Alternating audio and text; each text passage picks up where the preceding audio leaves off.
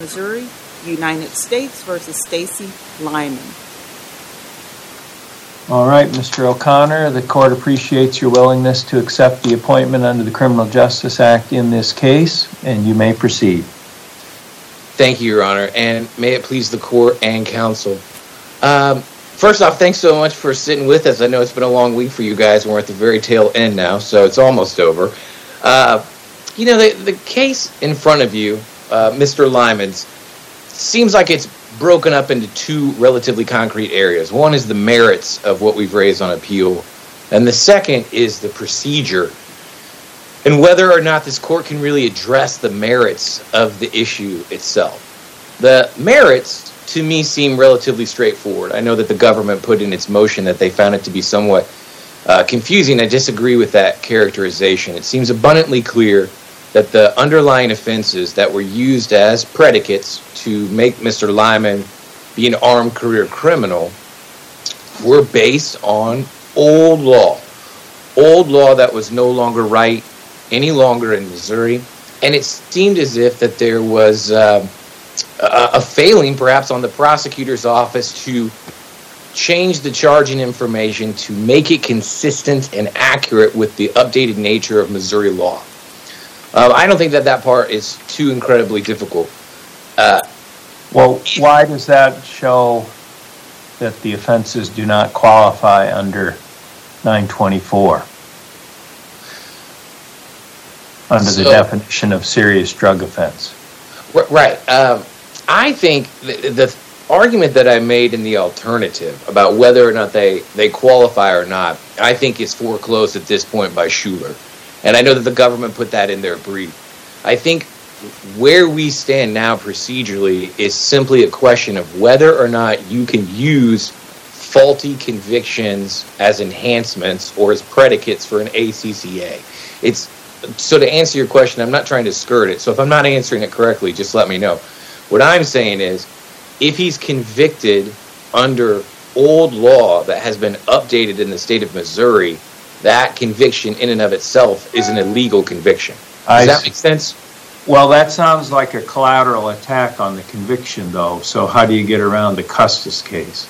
Yeah, I think, truthfully, the procedural ramifications of this case are tricky, honestly. There's a lot of procedural chasms that Mr. Lyman's going to have to walk through in order to get relief. I would stand with what I said in the brief, which is, first, I don't view it as much as a collateral attack. I am aware of the case law that essentially says that the only way that we can get relief is if he does not have a lawyer. He had a lawyer. What I'm saying is, we do this all the time. We analyze predicate offenses in ACCA cases all the time. And the animating principle that Custis discusses when it announces this rule is the fact that these could get into really lengthy, complicated inquiries that the appellate courts don't wish the district courts to have to engage in. That makes sense. I think that rule makes a tremendous amount of sense. It's logical and it's applicable. The distinction here is this. This isn't that different of a circumstance. That what we are seeking to accomplish here isn't all that challenging.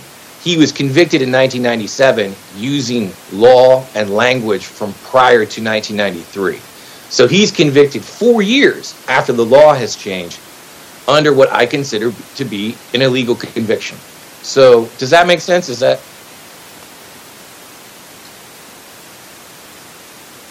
Well, are you saying that you want this court to rule that the prior convictions are invalid? Yes.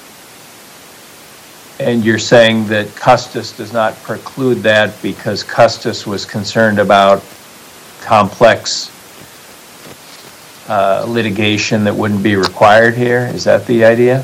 That's exactly right. Custis creates a bias. Well, that might have been the reason for one of the motivating factors for the rule in Custis, but I wonder whether it's a reason why we can allow an exception. That would be my remaining question, but I don't want to take up all your time. No, I understand where you're coming from, and if I were in the court shoes reading this, I think what I would see is a lot of procedural barriers to granting relief for Mr. Lyman. But this is a unique situation. I don't think often this court's desk is going to have a case come across it like this. Because fundamentally, the idea is a person shouldn't spend a day in jail for something that they didn't do, or something that is not criminal. So if he was convicted of something that was no longer criminal when he was convicted of it, to me, this is a special circumstance. You can just look at this and say, well, that's an invalid conviction.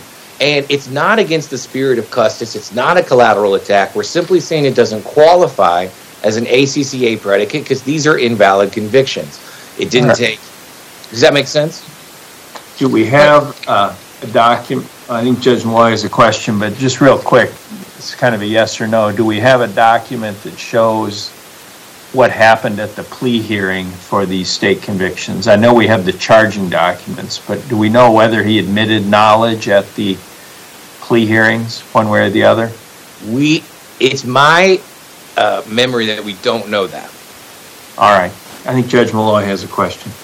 Well, my question was very similar. Is how do we know that he was charged and convicted under an old statute if we don't have the plea colloquy?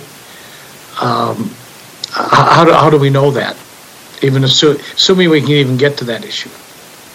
Assuming we can get to that issue, I don't think that we know that. Mr. Hurst can correct me on this, but what we can look at... Well, if we don't know that, then how can we get to that issue? Yeah, certainly. And I apologize for not knowing the line of cases, but it's in the recesses of my mind, I suppose. But as I recall, when we're looking at ACCA predicates, I believe that there is language that talks about that the information or the indictment is sufficient. And in this case, we do have the information. It is in front of us. It has been filed with this case. It is in front of this court. And the information very clearly uses reckless mens rea guidelines in its charging document. To respond to the plea colloquy, I don't know. I don't have that answer. But what I can say is, and I'm fairly certain that there is a line of cases in progeny to discuss this, that if we are limited, or we limit our inquiry to the charging documentation, that is sufficient for the court to act upon. So, well, I think you're referring to the Shepard line of cases, which says that the court can rely on the charging document when we're trying to figure out whether a person was convicted of offense A or B in, say, a statute that's divisible. The issue here is a little different, I think, because the charging document charges two alternative mens rea, and you're saying that one of them is insufficient under state law, but we don't even know whether the judge, in taking the plea, straightened it out. Right. And required the knowledge mens rea. So I guess you've already said you don't know. I'm just, I think, questioning whether the Shepard cases really help here. Yeah, and thinking about it off the top of my head, I know that it is not exactly on point, and I can't imagine this is something that probably comes, like I said, before this court with amount of frequency. If the court would deem relief would be appropriate to go back down and look at this from an evidentiary perspective, we'd be happy to do that. I recognize this is a unique situation, and I think that Mr. Lyman does too. We're simply standing for the proposition that someone shouldn't go to jail for longer on something that is clearly non-compliant with Missouri law. So I think no one had any additional questions. I'd like to reserve the remaining amount of my time. Very well, you may. Thank you for your argument. Mr. Hurst, we'll hear from you. May it please the court, Ben Hurst for the United States. The district court sentence here was not plainly erroneous.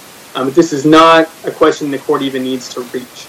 But considering the discussion, I'm going to go ahead and start with the merits, start with the collateral challenge here. I think there's a distinction that's being drawn here between the sort of categorical approach analysis that the court often participates in with ACCA, where it says, well, does a prior conviction qualify as a serious drug offense? Does it qualify as a violent felony? Does it have those elements? Does it match up? But that's not what we're talking about here. What we're talking about here is clearly precluded by Custis. It's a question of, is the prior conviction valid? And Judge Colleton, you mentioned the other feature, the other reasoning behind the Custis rule. One of them was ease of administration. We don't want judges in district courts to have to go back and sort through plea colloquies and transcripts from trials and that sort of thing to figure out whether whether there's a validity or whether the defendant had effective assistance of counsel, which was the issue in Custis, or those sorts of things. But the other point of Custis was respect for state court judgments.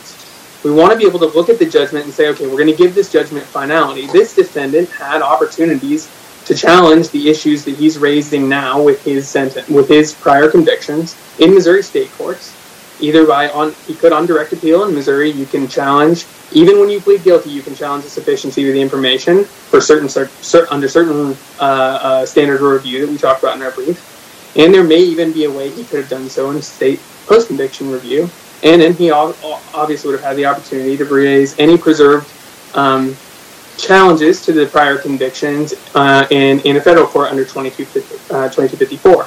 But that's not the route that he's chosen here. The route he's chosen is to try to challenge these convictions collaterally and claim that they're invalid in a sentencing proceeding 20 years later. And that's just something that Custis prohibits him from doing. And there's good reasons for that, which we've discussed. I'll say a few words about the actual convictions. I think there's maybe a disagreement we have about exactly. Or, did you have a question? Yeah. Well, I wondered if you know the answer to the question that we asked Mr. O'Connor. Do we have anything in the record about the state court plea colloquy or judgment or anything else that would illuminate whether the judge required knowledge to enter a judgment of conviction? The answer to your question is yes and no, Your Honor. Yes, the judgment is in the record. I'm looking at the judgment right now. It's like a computer printout. It was Sentencing Exhibit 1.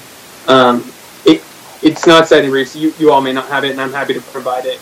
We have that. We have that, but I didn't think that was the judgment. Is that the actual judgment in the case? I read it as saying sentence and judgment. That's how I read the document, Your Honor. But if it's not, you and I have the same document. So I'm not aware of another document in the case that would answer your question. Do you think that document you're referring to answers the question? Your Honor, I'll be honest, I don't. I think I'm looking at it. I don't see. I can imagine that the judge might have fixed the issue that is purported to be raised here in a plea colloquy, but I don't think this document tells us whether it did or not. So, yeah, but with respect to that, and the reason I say in my brief that it's a confusing issue, I don't think this court should reach it. I think it's an issue that even the Missouri state courts have struggled with, because it's not quite that the sentence or that the statute was just amended. That's not what happened. What happened was, as I understand it, the statute of conviction, the drug distribution statute, has never said expressly what the mens rea requirement is. For a period of time up until 1993, there was a separate statute that provided the mens rea. That statute was repealed. For a period of time, there's a case that we cite in our briefs called Hatton. And in Hatton, the court says, well, we're going to look. We say that 195-211, the drug distribution statute, has a mens rea, and we're going to find it in two other statutes. And that's in a Judge Robertson that had written that opinion. Shortly thereafter, an opinion written by another learned jurist, Judge Benton, wrote, well, in a similar statute, we're not going to look to sections in Chapter 562 to fill in the blanks. We're going to find that the statute implies a mens rea. Both of these things took place before the convictions issue here. The Missouri legislature did not, as I read it, the Missouri legislature did not add a new Chapter 562-6021, the one that raises the mens rea to knowledge, until after the guilty plea in this case. It was finalized in July. It's supposedly take effect 90 days after, and that 90 days, as I calculate, it would have been the day after this conviction. I don't assert that I have 100% of all of that. The point I'm trying to make with it is that it is a very confusing area. In fact, what was the law under the two opinions that you mentioned by Justice Robertson and Justice Benton? What was the law at the time of these prosecutions? What was the mens rea under those cases? It's a little bit. It is at least. It is that. The problem is that Justice Robertson's opinion says that the mens rea for two doesn't say. It's why it's a problem to answer your Honor's question. It says 211 has a mens rea, and it cites two statutes, and the two statutes lay out 4 different mens rea that might apply. The Judge Benton opinion, it says the mens rea for a separate statute is knowingly, but it gets there by looking at that statute's.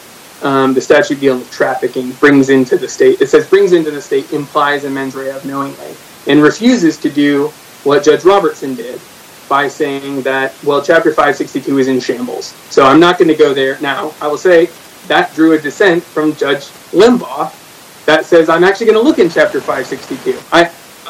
That's why I don't want to skirt Your Honor's question. It's a very complicated area. It's exactly the kind of thing that this court shouldn't engage in 20 years later, which is why Custis tells this court and the district court here, hey, don't do this. If the judgment says judgment on it, it's valid. The defendant has the opportunity to go to state court and fix these problems. Here he might have a little trouble because he's, of course, served those sentences, and maybe he doesn't have all the rights that he previously had for review. But that's not a problem that the federal court can remedy, and I think Custis makes that clear. If there are no... Well, if you don't know what the mens rea was, then assume for a moment that the mens rea was only recklessness. Wouldn't Lyman be able to raise the question whether a drug conviction with only a mens rea of recklessness qualifies under 924E?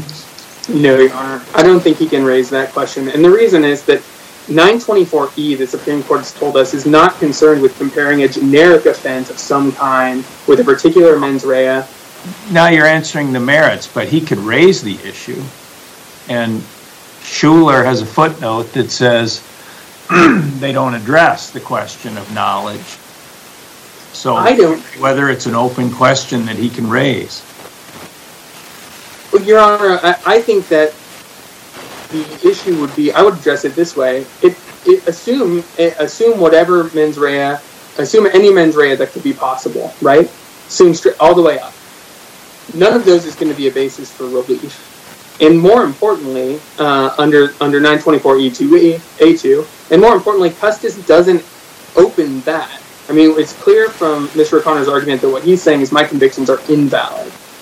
He's not saying that I was convicted of reckless behavior and reckless... That's because he's conceding that Schuler resolved what footnote 3 of Schuler says we aren't resolving. And so if he accepts that the convictions are valid and doesn't try to get around Custis, I'm saying what about the argument that a recklessness crime is insufficient under 924E, the issue left open in Schuler?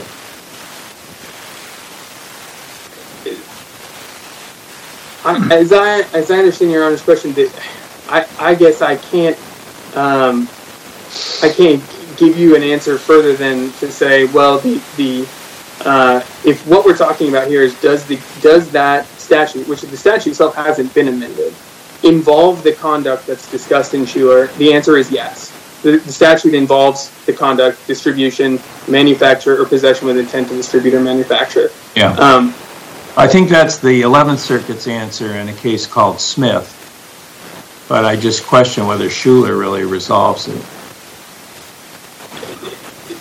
I'll be honest, up until the point Your Honor posed that question to me, I think that the Schuler does resolve that question, but I acknowledge that I would... Well, take a look at footnote 3 in Schuler, see if you still feel that way. But thank you for your argument. I think your time has expired. I see that, Your Honor. Thank you very much, and we'd ask the court to affirm. Mr. O'Connor, we'll hear from you in rebuttal. Thanks very much. Just one thing I want to clarify in terms of the line of cases that the government cited to, Carson, Hatton, etc. They all come to the same conclusion, that it's knowledge. It's not reckless, it's knowledge. Now, how they come to that determination is fascinating, and Judge Benton's opinion is interesting to read. But the truth is, they all see it as knowledge, not reckless. So the way that they got there may be different, but they all agree that that is what the mens rea is. I think that's all I have. If the court has any other questions, I'd be happy to answer them.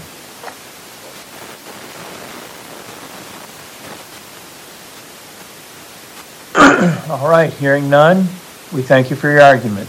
The case is submitted and the court will file an opinion in due course.